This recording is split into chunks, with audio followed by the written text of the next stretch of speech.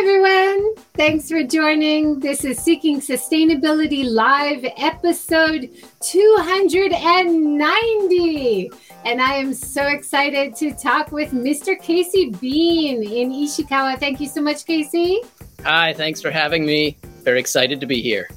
It's awesome to have you on the show. And I was so intrigued by all your posts about forest gardens. And I know that growing plants around forests and around trees is really important, but I never thought of actually creating a garden with this concept of creating a forest garden. So I'm really interested to talk to you and learn more about it. Awesome. So tell me a little bit about how this started. Like, did you go and choose this house so that you could create a forest garden? Like, where did you hear about forest gardens? Where does this idea come from? So I got into just like vegetable gardening probably 10 years ago when my wife and I were just renting a house and there was some vacant field nearby, and the old people who owned it let me use it to grow vegetables. So I got into gardening then. And then when we decided we were going to stay in Japan and decided to build a house, for me, having a large area for gardening was like the top priority. So we looked for a place where that would be a possibility. And then we moved in here about 6 years ago. We built this house and moved in about 6 years ago. And like the first summer that we were here, I just had all vegetables, and it was just like dead in the winter. And I just was kind of like, I want something more. And then I just found some people online, actually in Japan, who were into forest gardening, this concept I'd never heard of. And I started reading about it, and the gardens looked so beautiful, and the concept really just sort of got under my skin in a good way. And so I started this garden about 4 or 5 years ago. Wow, great. Yeah, I was reading your blog. You have a great blog where you document everything really carefully for the first 5 years, and then relatively nothing, I guess, once it's established. But then you're so excited while you're making it. And then it's like anything, you become used to it and you don't notice that it's so special maybe after a while. But you were keeping up on Twitter and sharing the kinds of trees that you were choosing, raising chickens, lots of things were added over time. How were you learning all of this? Was it just searching on the internet, watching YouTube videos? Like, where do all your ideas come from? For the garden, I read a couple books that were really informative and basically based everything off of that. And then also like what plants were readily available here in Japan played a big role in what I planted. And then the chickens, it was just an experiment. I read a book about like raising chickens and read some like the Backyard Chicken Forum. I spent a lot of time on there. And I just sort of, I'd already started raising a few children. So I figured chickens, if I could do kids, chickens would be a breeze. Yeah. Now, we mentioned before we started that other people in the series have talked about raising chickens. Two people not far from you, Ian Davey, John Speary, talk about raising chickens in planting food and balancing the needs of the garden, and the animals and the plants work really well together. But you said you had kind of a different opinion about that. Can you tell us about that? I had more difficult than you thought? For sure. I had this sort of idealistic image of like my chickens free ranging in the garden and eating all the bugs that I didn't want. But what actually happens is I can actually show you. They get in the vegetable beds and they just dig everything up. They eat the vegetation. They just tear up all my ground cover plantings and everything. So basically they destroy my precious garden. So I let them free range, supervised, except for this little white one here, this little silky. She can't do too much damage.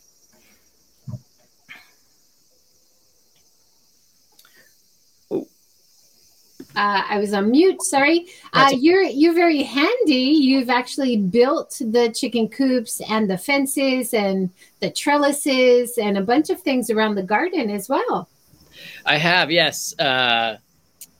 Again, just trial and error. I don't have any background in carpentry or anything like that.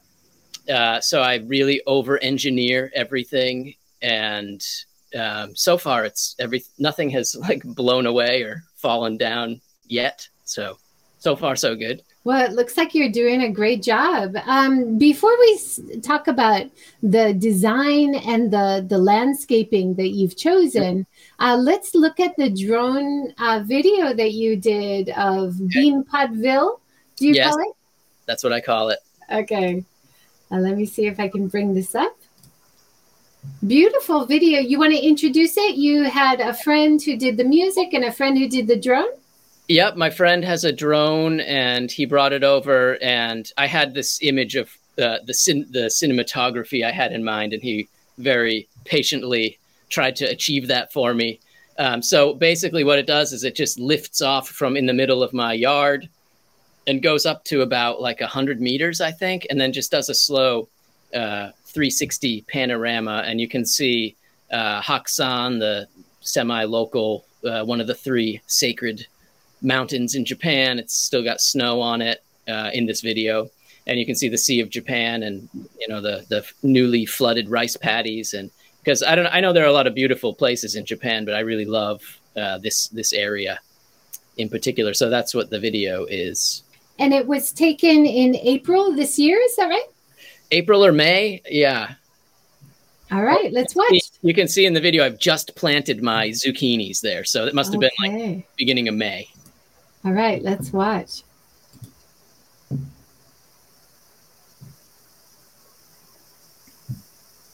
I love the music as well.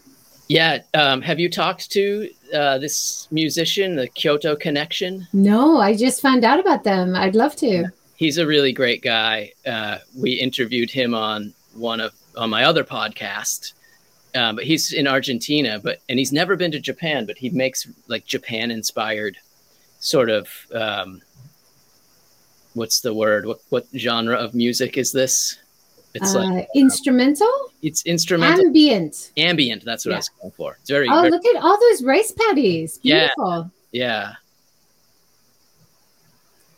So you have a lot of farmers around your area planting rice, at least. Yeah. Yep. And it's not too thickly settled. There's some little clusters of houses, but there's lots of open space and trees and everything too. So. Yeah, I don't know why the music wouldn't be coming through. I can hear it. I'm sorry, Joe. That might be something just on YouTube. Yeah. I'll put the link below and you can watch it again after and enjoy the music. Oh, that's my friend and podcast partner, Joe. Oh, yeah? Okay. Yeah. It's so steady, isn't it, with the drone? That's amazing. Yeah. It makes me want to get a drone, but they're quite expensive. And I would just be making videos like this all the time, I think. Wow. Beautiful. Okay. Thank you. Yeah, gorgeous. And then on your YouTube channel as well, you also have some of your music that you're playing. You're a musician. Yes, another hobby. I've been indulging myself and putting some cover tunes just filmed on my cell phone. So it's not great audio quality or video quality, but they're up there. Oh, I saw one of your posts and you were saying you had your son holding the camera. Yes, he's my cameraman. You got to make use of kids however you can. I love it. Yeah, he does well. He's like getting devoured by mosquitoes while he's doing it. And poor thing. He hangs in there for me. All right, let's talk about your garden design, because I love, and I read in your blog that this kind of looks nice, but it is not the ideal material to reuse. You're reusing driftwood. Yes. And yeah, I made a lot of trips down to the beach in my minivan and filled it up with driftwood, and it looks great. It has since all disintegrated, which is nice. It's sort of biodegraded into the ground, but it really like started rotting quite quickly. And like each piece is at a different stage of decay anyway, from floating around in the ocean. And then it's also like the slugs just love it. So if you rolled over a piece of driftwood, it would just be coated with slugs, which come out at night and eat all your vegetables in your garden. So now, I read that you had a natural remedy for slugs, because you try not to use pesticides or chemical fertilizers in your garden when you're growing food. What was it? Ammonia, water, and dish soap? Yeah. And you just put like in a little squirt bottle. I forget the exact measurements, but it's like 100 milliliters of ammonia and then 400 milliliters of water and a little squirt of dish soap, and you mix it up, and you can go out and just sharpshoot slugs, put on your headlamp at night, and they just melt, and it doesn't harm the vegetation at all or the soil. Have you also taught your kids to pick off the bugs from the plants? I use them primarily for harvesting, so they don't spend too much time. But I do like that they're growing up with this, like, something that's normal to them is having a yard full of food and fruit and chickens and things like that. And knowing what all these amazing trees and vegetables and plants that you're planting is also a great education for kids that most kids don't have in Japan or anywhere, really. Yeah. And also the chickens too. Like, we've had some chickens die naturally, and having them, I mean, they're very upset when it happens, but being able to, like, at such a young age, experience and see death like up close in a not super traumatic way, I think is a very valuable experience for them too. And if you eat meat, seeing that the animal that most people eat, chickens, is also the one that you're feeding or the one that you think is cute, and just understanding that reality is also very healthy for kids, right? Yeah, for sure. Let's talk a little bit more about the design. So you built these trellises, did you? I did. They've since fallen down. That was not one of my carpentry, but I repurposed those timber beams into raised garden beds. So they live on in a different form. So that might be an older photo. Can you show us a little bit of what your garden looks like now behind us? For sure. Let me just lift my camera up and I'll do a little pan. Very green right now. Yeah, it's really green. So there's like one raised bed there. Right on the other side of these trees is, I've got 4 raised beds, and that's where I do my vegetable gardening. But the focus here is more on like perennial fruit trees and things like that right now. I can hear the cicadas. Is it behind you? Yes, they're winding up now. They want to be on the show. They are. Yeah, if you watch my music videos, they're featured predominantly in the background. Yeah, they hopefully add instead of take away. Now, in Ishikawa, what kind of year-round seasons do you have? Do you usually have harsh winters, short summers? Tell us a little bit about the seasons. Yeah, right where we are, we're sort of right on the edge of the coastal plain and where the foothills of the mountains begin. So where I am, we might get like a heavy snow once or twice winter. And it's always just right around freezing. It never gets much below freezing. But if you drive inland 15 or 20 minutes, there are like several meters of snow. So we're kind of in a nice place where we can get a little taste of winter. Like that picture you're showing right now is not normal. That was 2018, which was That's a lot of snow. special year, and that made me regret building our driveway so far away from our front door because there was lots of shoveling every day. When I first saw you made the chicken coop, you actually had it in different location. Yeah. And then you moved it. Why was that? Because I built it right over our water meter, and whenever the person who comes to check the water would have to like open up the chicken run, and it didn't go over well. That is excellent. Sometimes when they come in, they're so polite, ojama shimasu, but sometimes they do have to ask, where is your water meter? Yeah. I would have loved to see their expression when you told them that it's inside the chicken coop. Yeah, no big deal. Just climb in there. So yeah, I moved it and I expanded that run that's attached to the coop itself, so I have a little more space to move around. So what do you do with the chickens when there's that much snow? Do they go and live inside your house?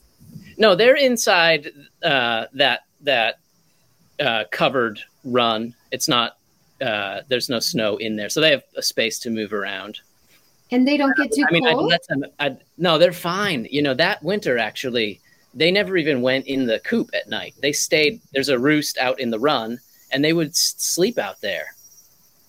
It was really surprising. I was like, why did I worry and research these chicken coops to build so much when they go in for like 5 minutes a day to lay an egg, and then they spend the rest of the time outside. So that was a lesson learned when I build my next coop, whenever that may be. Wow. I will devote more space to the run. And one of your chickens had a broken leg, but they can survive like that? Yeah, so far, this chicken, we actually hatched chickens from eggs using an incubator this past spring because a lot of my chickens have died. I only have like 6 chickens, and they were getting old and dying and also not producing eggs, which is the primary reason we have them. But there's been a bad bird flu outbreak recently, and so I usually order chicks through the home center, and they weren't selling chicks this year, but I needed some new chickens, so we ordered fertilized eggs online, and my neighbor has an incubator that we borrowed, and these we ended up hatching 6 chickens, I think, and 2 of them, we ended up with 4 in the end. 2 of them turned out to be roosters, and one has this really messed up leg, and one is like a nice, healthy, just started laying eggs like a week or 2 ago. This little one's growth is a bit stunted because of the leg injury, but she's healed and she's growing. The leg will always be sticking out like that, but she can move around.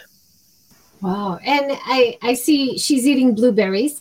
Yes. What do you feed the chickens? Is it scraps from your table? Is it feed from the store? It is feed from the store to make sure they get enough calcium to keep their egg production viable, to produce the shells for their eggs, and that they have enough protein to stay healthy. We do give them some scraps here and there, but primarily they eat just store-bought chicken food. And I saw that you were making tables. Did you make the table that we're seeing the chicken on? No, I didn't. This is actually a purchased table. But I will make the next one when this is. You did a great job with the table that I saw on your blog. Impressive. Yeah. So would you like it looks better from afar? Yeah. Would you recommend chickens to people who have big gardens like yours?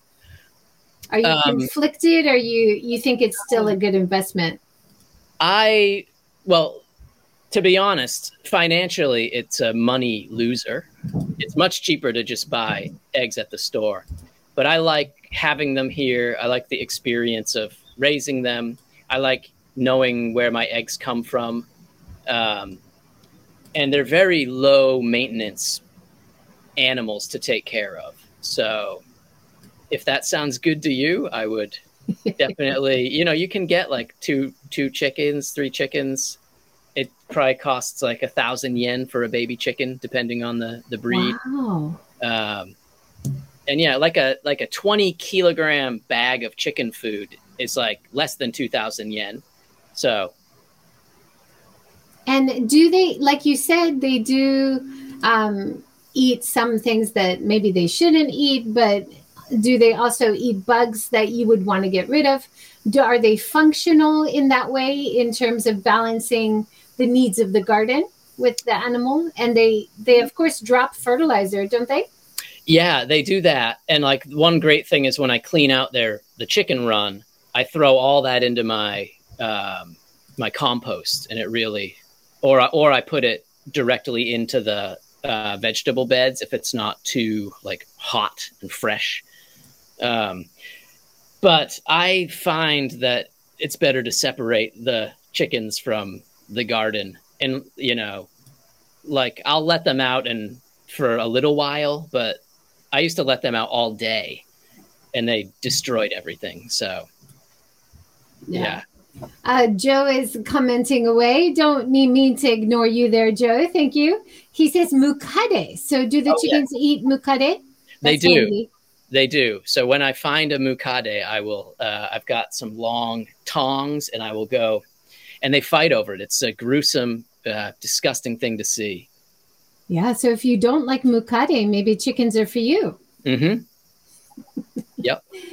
He says apparently there's no concept of free range in Japan. So it's great to keep chickens, I'd say. I have seen maybe one or two businesses in Japan which say that they're free range, but whether it is actually free range or just a bigger pen, it's unclear, right? Yeah. I've been buying free range eggs because my chickens are not providing enough recently, but at Costco, they've been selling free range eggs lately. Now, for a while, you had a pond. Do you still have a pond? I've got a pond. It's like a depression in the front corner of my yard that when it rains, all the water from the yard flows down into that area and it fills up, but there's no like pond liner or anything. So the water slowly seeps back into the ground. You had a fix for that. You were going to try some kind of organic goo recipe in your vlog. Did you try it? No, I'm not sure exactly what you're referring to, but I think I had this like notion that the longer I kept it, like a natural film of like sort of decomposing material would line the bottom of it and somehow make it watertight, but that definitely has not happened. Right. I mean, traditionally, the rice paddies would have been lined with some kind of organic matter which stopped them seeping the water out, right? Because in the olden days, they didn't line it with plastic. I don't know if they do now, but maybe ask some of your rice paddy farmer neighbors. Yes, I will. Because, yeah, they don't have anything there, and they're usually retaining water. They have, sort of plumbing that sends water into the rice paddies. So, yeah, I'll ask my neighbor too. I've never thought of that before, but I've never seen plastic underneath when the fields are dry. So they must have some kind of technique to keep the water from seeping out. Now you also had cattails in there, but this year you said the cattails were dying, not enough water. They're not. So in that picture you're showing, they're very healthy and widespread. And like each year they sort of migrate around, they have like rhizomes under the soil that they spread around. And they've gradually like moved actually out of the pond and sort of up onto the embankment around it. So, and there aren't nearly as many reeds sticking up. So I'm not sure entirely what's going on. And what is that? I can guess at some reasons to have a pond. In terms of garden landscaping, why have a water feature like a pond in the middle? Yeah, I wanted to add like another element of a little sort of micro environment or microclimate. I was hoping, if it was full of water all the time. Like some frogs may come in, and they're a nice predator for some insects and things like that, just to attract more wildlife. It looks nice. And also the water was running off of my property anyway. So I thought, why not try to catch it? And, rather than having it just go out onto the sidewalk and into the sewer. Yeah, it seems like it's beautiful, but also a water catchment system. So you can use it if there's a lot of it, you can use it to water the plants around. I would think it would cool the area on a hot summer day. Is that happening? Not really. Well, where did you get the cattails from? Is that imported seeds? No, I ordered them online from Japan, and they just came in a little pot. That was quite a few years ago. I can't remember exactly where I got them, but domestically, yes. Because that really surprised me. Like, a lot of your trees and your plants seem very exotic, and I was just wondering where you got them from. One of your favorites, it seems, is called the black locust. Yes, that's what's right behind me right now. Oh, gorgeous. And these are pictures, different times of year, maybe. Yeah.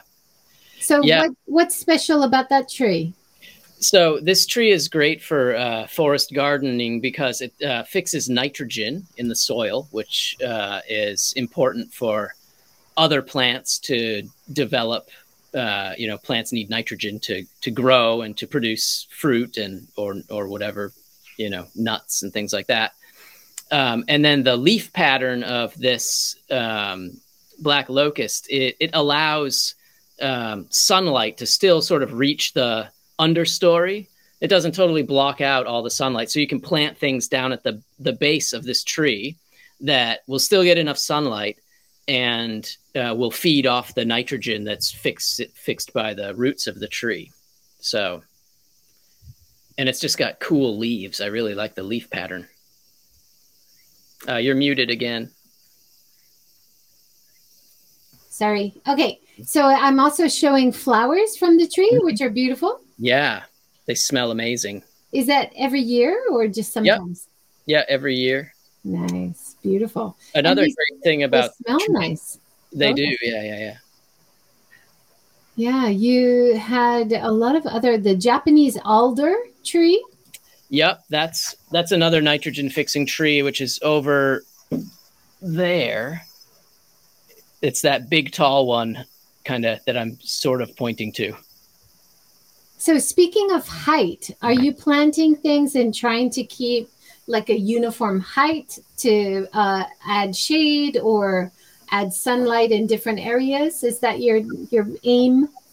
Well, can I tell you about a little to answer this? Can I tell you a bit about forest garden design? Please. Okay. So like the whole idea behind a forest garden is you're trying to mimic the environment of a young forest.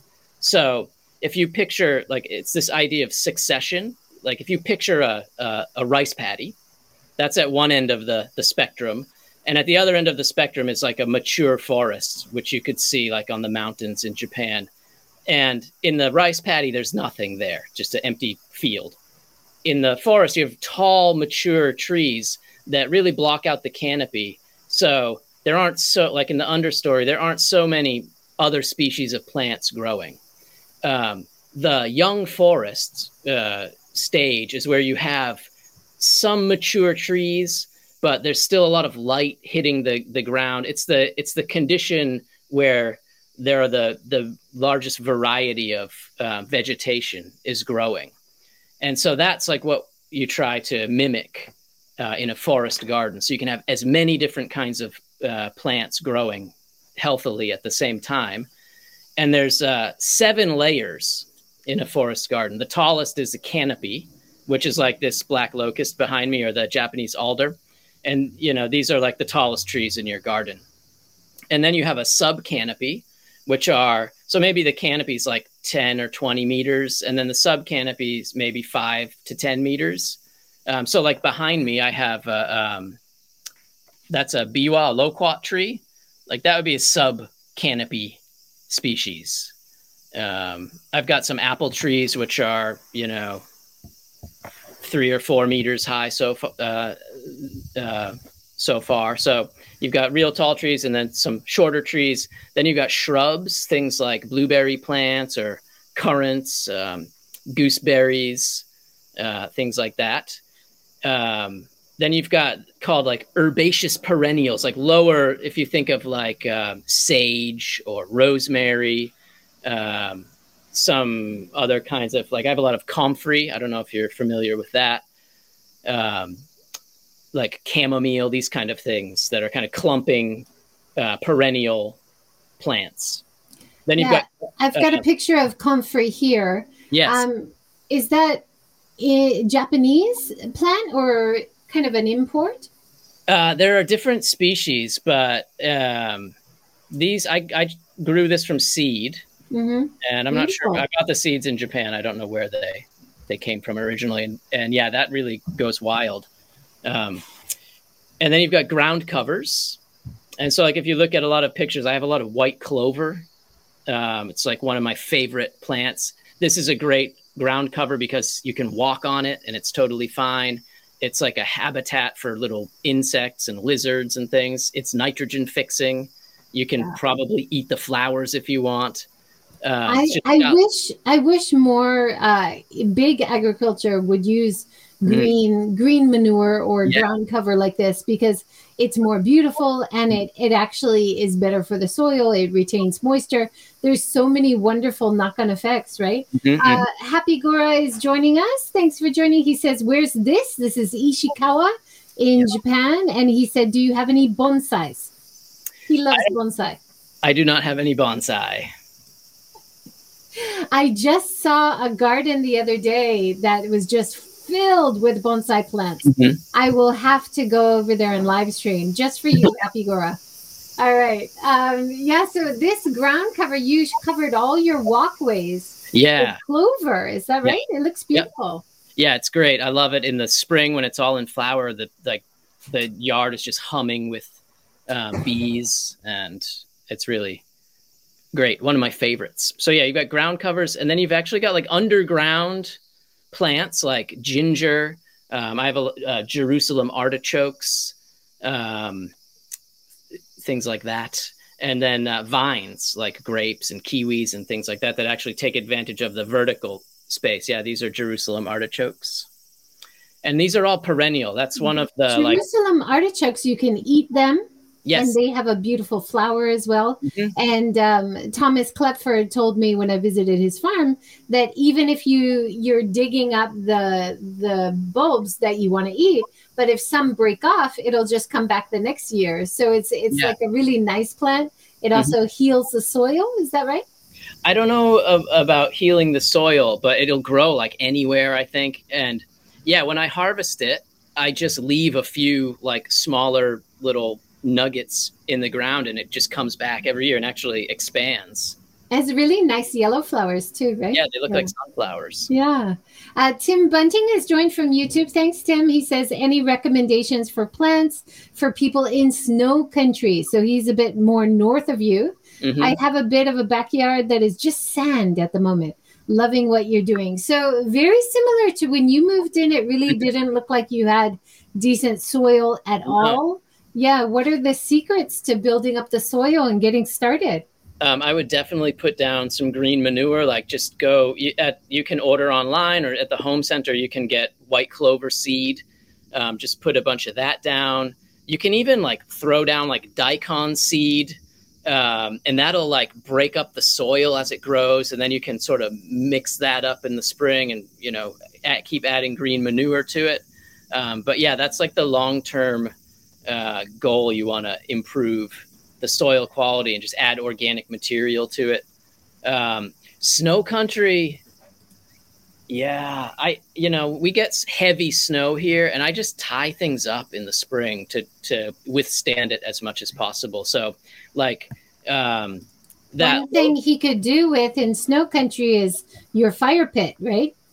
Yes. Got this fire pit. I actually don't use it that much, but it's there. Yeah, so you've also decorated your garden with not only driftwood, but also big, beautiful rocks that you're separating the areas of the garden with. Is that also your beach collection? How do you carry them home? That's good workout. It is, yeah. It's one of those things where when I look back on it, it seems kind of insane, like the calories I burned just dragging materials back from the beach.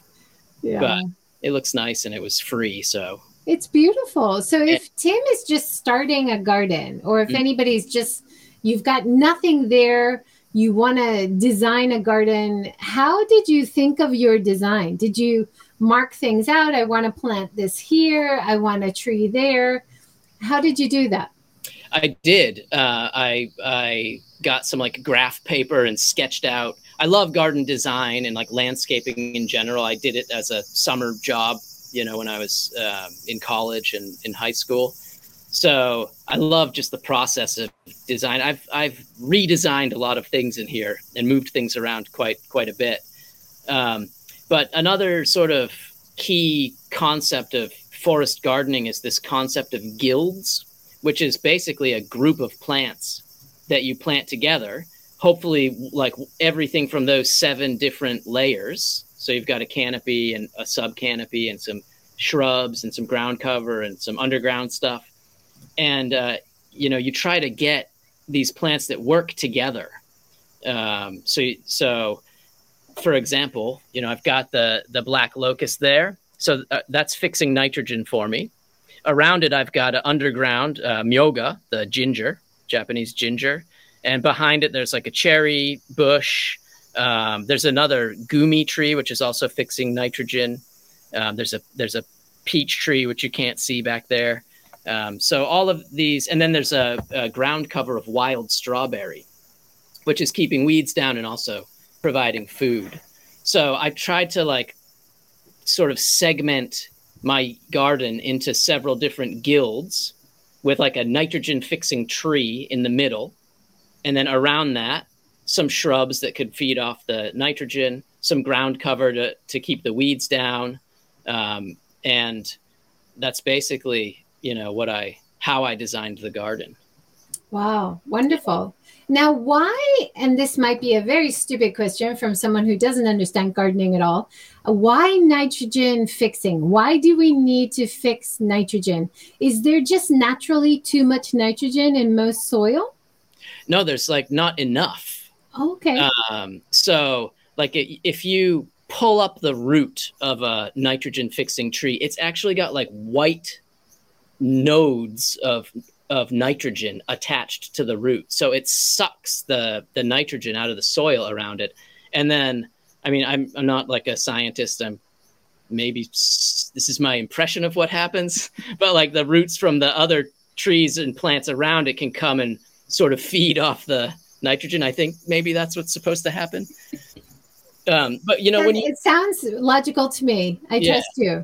But like when you go to the garden center and you buy a bag of fertilizer, like the 3 things it has on it are nitrogen, like potassium and phosphorus, I think is the other one. Those are like the 3 really important minerals for plants to grow and have healthy roots and strong branches and, you know, the ability to produce big, delicious fruit. So you also try to find plants that fix not only nitrogen, but other minerals, like comfrey is one. I've got some others in here that... The echinacea you planted, is that just for teas and benefit for people? Yeah, that's like a bee plant, and it's got, you know, some medicinal uses. And you mentioned gomi, Goumi. Yeah. In English, we call this an autumn olive. And this is another great forest garden plant because it's edible, it's nitrogen fixing, it gets loads of flowers, so the bees enjoy it. It grows fast. I think it's actually invasive in some parts of the U.S. It's beautiful. Yeah.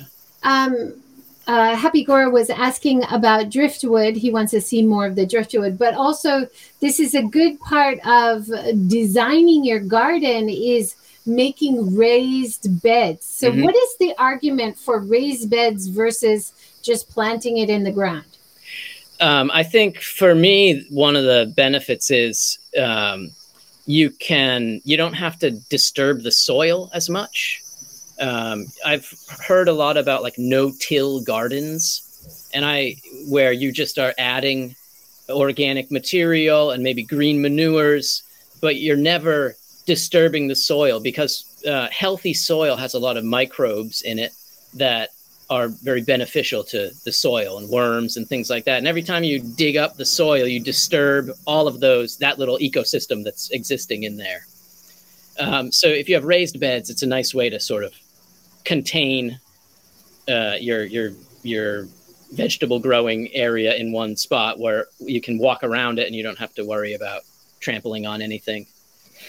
And then you've also separated with rocks and you've put gravel. Is that to keep weeds down, or just to keep it clear in your head about where certain plants are? Yeah, more like that. And it just I had extra rocks and wanted to do something that looks nice. But the problem is it looks cool when you first do it, but within a few weeks there's lots of weeds and vegetation growing up around it, or the chickens walk on it and knock down your shoddily built rock wall. Well, it looks beautiful. You also made these raised beds, planters on the side of the house. Is that right? Yes. That's where the chicken coop used to be. Yeah. And you were cracking me up because you said when your kids were little, before they had common sense, you had a fence there so they wouldn't drop off into the sidewalk. But now they have more common sense. And I was thinking I would have still left the fence, just for me. Yeah. I'm not sure I have common sense. Yeah. Well, what I've done is the fence kind of was starting to rot. So I've planted, which I should have done from the beginning, was I planted a green hedge with strawberry trees. Have you ever heard of strawberry trees? No, but I saw some of your fruit from the strawberry tree and it looks good. Yeah, so that's a nice evergreen tree that's food producing, and it'll be a nice privacy barrier once it grows and keep me and whoever else from toppling out of the yard.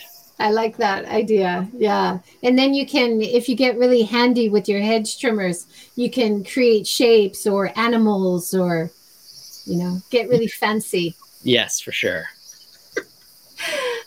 So your raised beds, we've talked about designing the garden with maybe a water feature like a pond. We've talked about having green manure. We've talked about how about this tree, the acacia tree? Yeah, acacia. Yeah.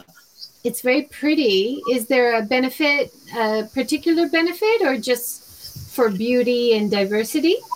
This is also a nitrogen fixing tree, and it's also evergreen. So if you wanted it as some measure, if you had a big window that you wanted to add some privacy to, you could plant that out in front. It grows like a weed. It grows so fast. And it's nitrogen fixing, and it also flowers really early in the spring. So if there are any bees about, in March, this thing has beautiful yellow flowers. I'm sure if you've ever been to a flower shop, which is a common experience for people, they have little yellow puffball looking flowers that are popular, I think, as a decorative element in a bouquet or something. So, and I just like it. It's cool looking, and it fixes nitrogen. So that's good enough for me. Yeah. That's another one that's in the center of one of my guilds, which is over there. I don't know if my head's in the way. I don't know how well you can see it, but that's the acacia there. It doesn't look very purple right now. The new growth is very purple. So around that, I have another cherry tree. I have a Juneberry tree, some currants, some raspberries are growing by that. Wow. Can you tell us a little bit about the kinds of vegetables you've been able to grow in your garden? So some people might think if you have a lot of trees and a lot of shade, then maybe you can't grow as many vegetables. Is that what you found, or is it pretty easy still to grow a lot? No, it's fine. The issue is insects stealing everything. But I purposefully designed my garden to have an area that will always get full sun. That no matter how big all the trees I've planted get, they will never encroach upon the area where my raised beds are. So yeah, you'd have a hard time if you made a raised bed like under this tree back here. But my raised beds are all just right there. You can't see them. Those are tomato plants behind me. So wonderful. Yeah, you just need to design it to ensure that it's always going to get enough sunlight. And you mentioned about like husbandry or sister plants, like planting certain things together, which work well. Yeah, the term is escaping me, but yeah, basically, like the famous one is you plant corn, and then around that you plant beans, which fix nitrogen, and the beans can use the corn stalks as like a trellis to climb up. And the corn can feed off the nitrogen. And then around that, you plant pumpkin, which is like a nice ground cover because it vines out everywhere. Polyculture is the word, yes. Okay, yeah. We had our super gardeners, Flo and Blaze, on the show. And they were talking about the three sisters. Maybe it was corn, beans, and like squash or pumpkin. Maybe squash or pumpkin, yeah. So there's certain plants that help each other in terms of attracting insects and repelling insects, or actually just work well together for whatever reason. So you found that worked in your garden? I haven't done that much. I'm like for the forest garden part, yeah, it works amazing. For vegetables, I'm always sort of like having a mental argument with myself because I have such a small area where I can grow vegetables. Like I'd love to do no-till gardening, but then the quality of the produce suffers a bit. So I feel like I only have this limited space to grow vegetables. I want to maximize it, and I'm spending money on, seedlings. So I've been using fertilizer just in the vegetable beds to make it worth the time and financial investment. But I hate doing that, but it makes such a huge difference. Yeah. How have you found the costs? Because I think that's something people are really interested in. Like when you, I talked to Flo and Blaze when they were first starting their garden, same as you. It was nothing there, it was gravel. And they said at least 10,000 yen a month. And most of it was buying soil to build up the garden with. Did you find about the same, about cost? Yeah, like for me, it's more like in the spring, I'm going to probably spend like 6 or 7 or 8,000 yen on seedlings and seeds and fertilizer and things to get the vegetable garden growing. And in the fall, I'll do something similar. But all of the forest garden stuff has just been more gradual. And, a small tree sapling might cost 1,000 yen or 2,000 yen. The smaller it is, the cheaper it is. So you buy small things for a reasonable price. But yeah, I probably spent, I don't know, $1,000 ish. Maybe more over the last 5 years just to get everything established. So not super cheap, but something that's going to last, hopefully, until I'm gone. Well, you've recreated the whole house landscape. I hope you own it, because if you move away, as is often happens in Japan, we were renting a place, recreated the garden into a beautiful lush garden with trees and plants, and we moved away after 8 years, and they just raised the whole thing, made it gravel. Yeah. But now we own our place, so whatever I put in, I know hopefully my kids will at least inherit, you know. Right. You've got beautiful like fruit trees, edible plants, just a beautiful, diverse, you know, combination of things. Why wouldn't anyone want to keep that? But you just don't know if you give it up, right? Yeah. Well, fortunately, someday we will own this house eventually. So I'll be here and the garden will as well. We've sort of talked about this a little bit, but like this idea of like plant functions. Yes. And that's another really important element of forest gardening, because like plants have a lot of different functions. You might not think about it, but like, of course, food is a big one, and privacy is another one. Attracting beneficial insects, so butterflies and bees and like parasitic wasps that will attack the non-beneficial insects. So yeah, another function is deterring insects that you don't want. Like some people think like a lot of mint or like very aromatic plants deter some insects. I've talked about like mineral accumulation, like nitrogen and phosphorus and potassium, shelter for animals and creatures, like lizards and things like that. Maybe you want to harvest wood for burning or for building furniture or whatever. Medicinal stuff. You have the echinacea up there. So like these are all functions. And one of the concepts of or goals of a forest garden is to plant things that have as many functions as possible. And that's kind of a fun challenge, to find things that have loads of functions. So like the gumi, people love that because it's multifunction. It's nitrogen fixing, it's edible, bees like it. So that's another key sort of component of the design of the garden. Yeah, great. Thank you for that. This is another plant we haven't mentioned yet from your blog, the sea buckthorn. Yes. I vote that as the most disappointing forest garden plant. Oh, too bad. Yeah. That's one, like in all the books I was reading, like people just rave about sea buckthorn.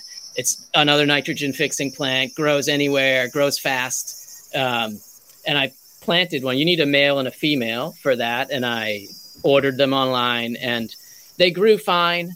And then the female started producing fruit, but they're these tiny little berries, which you have to like reach in through all these thorns. They're terrible tasting. They're not good for eating on their own. It's more like you want to like make a tincture or something out of them. And then it died on me. So I never saw the light with the sea buckthorn. Oh, too bad. Sorry to say. Heavenly Dew says in Texas, lavender and citrus are great for Texas mosquitoes. Do you have any citrus or lavender? I have lots of lavender. Maybe I should plant some closer to like the porch and the fire pit. And I have another, it's like a citronella kind of smelling plant that's supposed to help mosquitoes. There are still a lot of mosquitoes around here. I was intrigued also by your hardy kiwi, different kind of kiwi. How was that? Is that a good plant? These are awesome. Yes, I highly recommend this. Have you ever had these? No, never. They're also called like baby kiwis, I think, and they only get about like the size of a grape. And you just eat the whole thing, skin and all. And when they're ripe, they're like candy. They're so sweet. And you said you can eat the skin as well. You don't have to peel it, or do you also need a male and female for that? Because I know kiwis do. Yeah, some do. The ones I have don't. I just found these at the home center like a couple of years ago. Of course, Louise knows. She's in New Zealand. She says kiwi berries. Kiwi berries, okay. Thanks, Louise. They're so yummy. So I highly recommend these if you find them. Yeah, fantastic. Well, we only have about 7 more minutes. Is there anything we haven't talked about that you want to explain or talk about? I just wanted to say that, like, I realize I have kind of a big space here, but this is something you can do in even a small yard. You can have enough space to set up like one nice guild that has, I've got a friend here. Hello. What's the chickie's name? This is Pino. Pino. She's a silky. Pino. All the other chickens really abuse her, so she lives on her own. She's got a private little coop, and she gets sort of to run around in the yard. And they don't peck at you or anything? Are they quite nice pets? No, they're I had these expectations that chickens would be like companions, but there's nothing going on upstairs, so they're not great. And especially silkies, I read they're like dogs. They're like so affectionate and they like to like sit on your lap. I haven't had that experience. Yeah. Louise is saying, here we get them before kiwi fruit season starts. And in New Zealand, we eat the skin of the kiwi fruit, or at least I did, Tim says. Is that right? I thought it would make your stomach upset. Huh. Maybe if you grow your own, it's pesticide free, right? Yeah. But yeah, even if you have a small space, you can get like one, if you want, pick a tree or a fruit that you like and just plant one of those, and you can plant some mineral fixing ground covers or shrubs around it, and a couple smaller, a blueberry tree or a blueberry bush or, something like that, and some nice flowers and perennial plants that will come back year after year. So, and if anybody wants to do that, I love designing this sort of thing. So, wonderful. Now, Casey, it sounds like you've got a lot of berries. You love raspberries. You've got strawberries and blueberries. Did you grow up around these plants and fruits? Is that why you're choosing to put it in your design?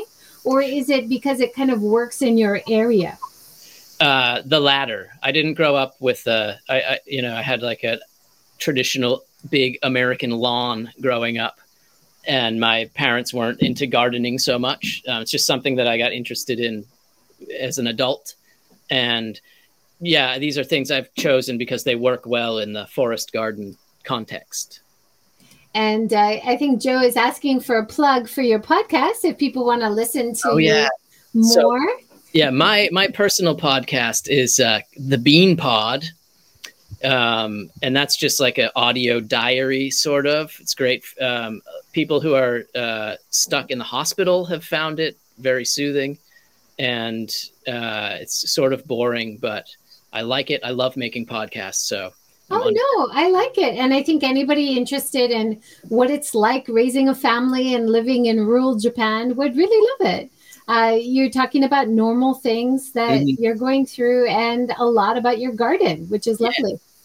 But Joe and I make a podcast called Ishikawa Summit to See. You can find that on iTunes, and we're on Twitter there as well. And that's just Joe and I talking and joking around and having a grand old time. It's called Ishikawa Summit to See, and there's very little Ishikawa content. Now, for anybody outside Japan, Ishikawa is where Casey lives, and I guess Joe as well. Yes. And it's on the opposite coast from Tokyo. Yeah, kind of due west, I would say. So if someone wanted to come to that area from Tokyo, how long would it take? How would they get there? You can take a bullet train from Tokyo, and it takes about 2.5 hours or 3 hours. We also have like a local airport, Komatsu Airport, which you can fly into, but that's kind of, Kanazawa is the big attraction here, which is a beautiful, beautiful city. Highly recommend everybody go there. But the airport's quite separated from there. So I would take the bullet train. Nice. Yeah. Just getting back to the garden a little bit, what are your plans going forward? Is there anything you would really like to do, which you haven't done yet, or anything you'd like to improve on, which you were disappointed with, it didn't quite work the way you wanted? Let's see. It's very exciting right now because it's like things are starting to really produce for the first time, because I planted everything when it was very small. So like I'm getting apples for the first time. I'm about to get pears for the first time. So I'm kind of content right now. I want to plant more flowers. But other than that, I'm just going to let things roll I say that, but then I'll go to the home center tomorrow and be like, oh, I don't have one of these. and it's on sale, I'll find a place for it. So nothing major. I mean, that's another good tip, right? If you go to your local home center, the kinds of starter plants and the kinds of seeds that they have should work in your area. Mm-hmm. Is that right? True, yeah. Yeah. And are you also choosing things for color? Like here you have these beautiful peach blossoms. Do you also have ume or sakura? I do not have any sakura. That's kind of, I try not to plant things that don't produce food or like serve some function. And I love cherry trees, but I have limited space and they're basically just, they have nice flowers. And then I don't think they actually produce any cherries, do they? I think they're made not to. But ume, you could make umeboshi or umeshu or ume juice. I'll have to check for ume trees next time. Thank you for the idea. My wife is away this weekend. It's a good opportunity to sneak some things in. She's not that interested in the garden. So good question, Heavenly Dew. She says, does this garden attract squirrels? Now, I know you were talking about moles the other day. Yes. I don't think we don't have squirrels around this part of Japan. Maybe where Tim is in the north, but maybe not around there. Yeah. Mostly just, we've got fox, like weasels, crows. Those are the main things that steal food out of my garden. Do any predators try to get at your chickens? So far, no. I've seen like a fox in the yard before, but everybody's just sort of passing through. Got the coop pretty well secured, and we haven't had any issues so far, knock on wood. And you had some moles. How did you handle the moles? Yeah, I haven't seen moles. Actually, there was one. I set some mole traps, but I don't think they worked. I just gave up, and the moles went away somehow. And when you were making your chicken coops, you were actually putting liners in so nobody could dig in, right? Yeah. I think like in other parts of the world, especially like the U.S., where they have like raccoons and things that are like really aggressive about trying to get into chicken coops. They bury like, the mesh wire like a foot down into the ground. And so I was like, I need to do that. But it's really not that necessary around here, I've learned, because nothing's ever tried to dig into the coop yet. Yeah, awesome. Well, that is our time. Oh, we had one last question. How about the snake? Oh, the snake, Joe. Yeah, we get snakes from time to time that do steal the chicken eggs. Oh. Yeah, my wife has opened the nesting box a few times and found a snake mid egg thievery. Oh my gosh. Yeah. I think the Nagis also, who moved out of Tokyo to start a farm and a guest house, who've been in the series, they've had snakes as well. Oh yes, hopefully not too dangerous ones. No, so far I don't see them that frequently. They don't come much further than the chicken coop. So good. Well, thank you so much, Casey. That was a great talk, really insightful, and hopefully has inspired loads of people to start beautiful gardens like yours around the world. Thank you so much. Yeah, I'm really I love talking about this. So if anybody has any questions, I'm on Twitter at tbeanpod, and I love to talk about gardening. So if you ever need to talk about it, find me, please. Fantastic. Thank you so much, Casey. Thank you, everybody. Bye. Bye. Have a great day.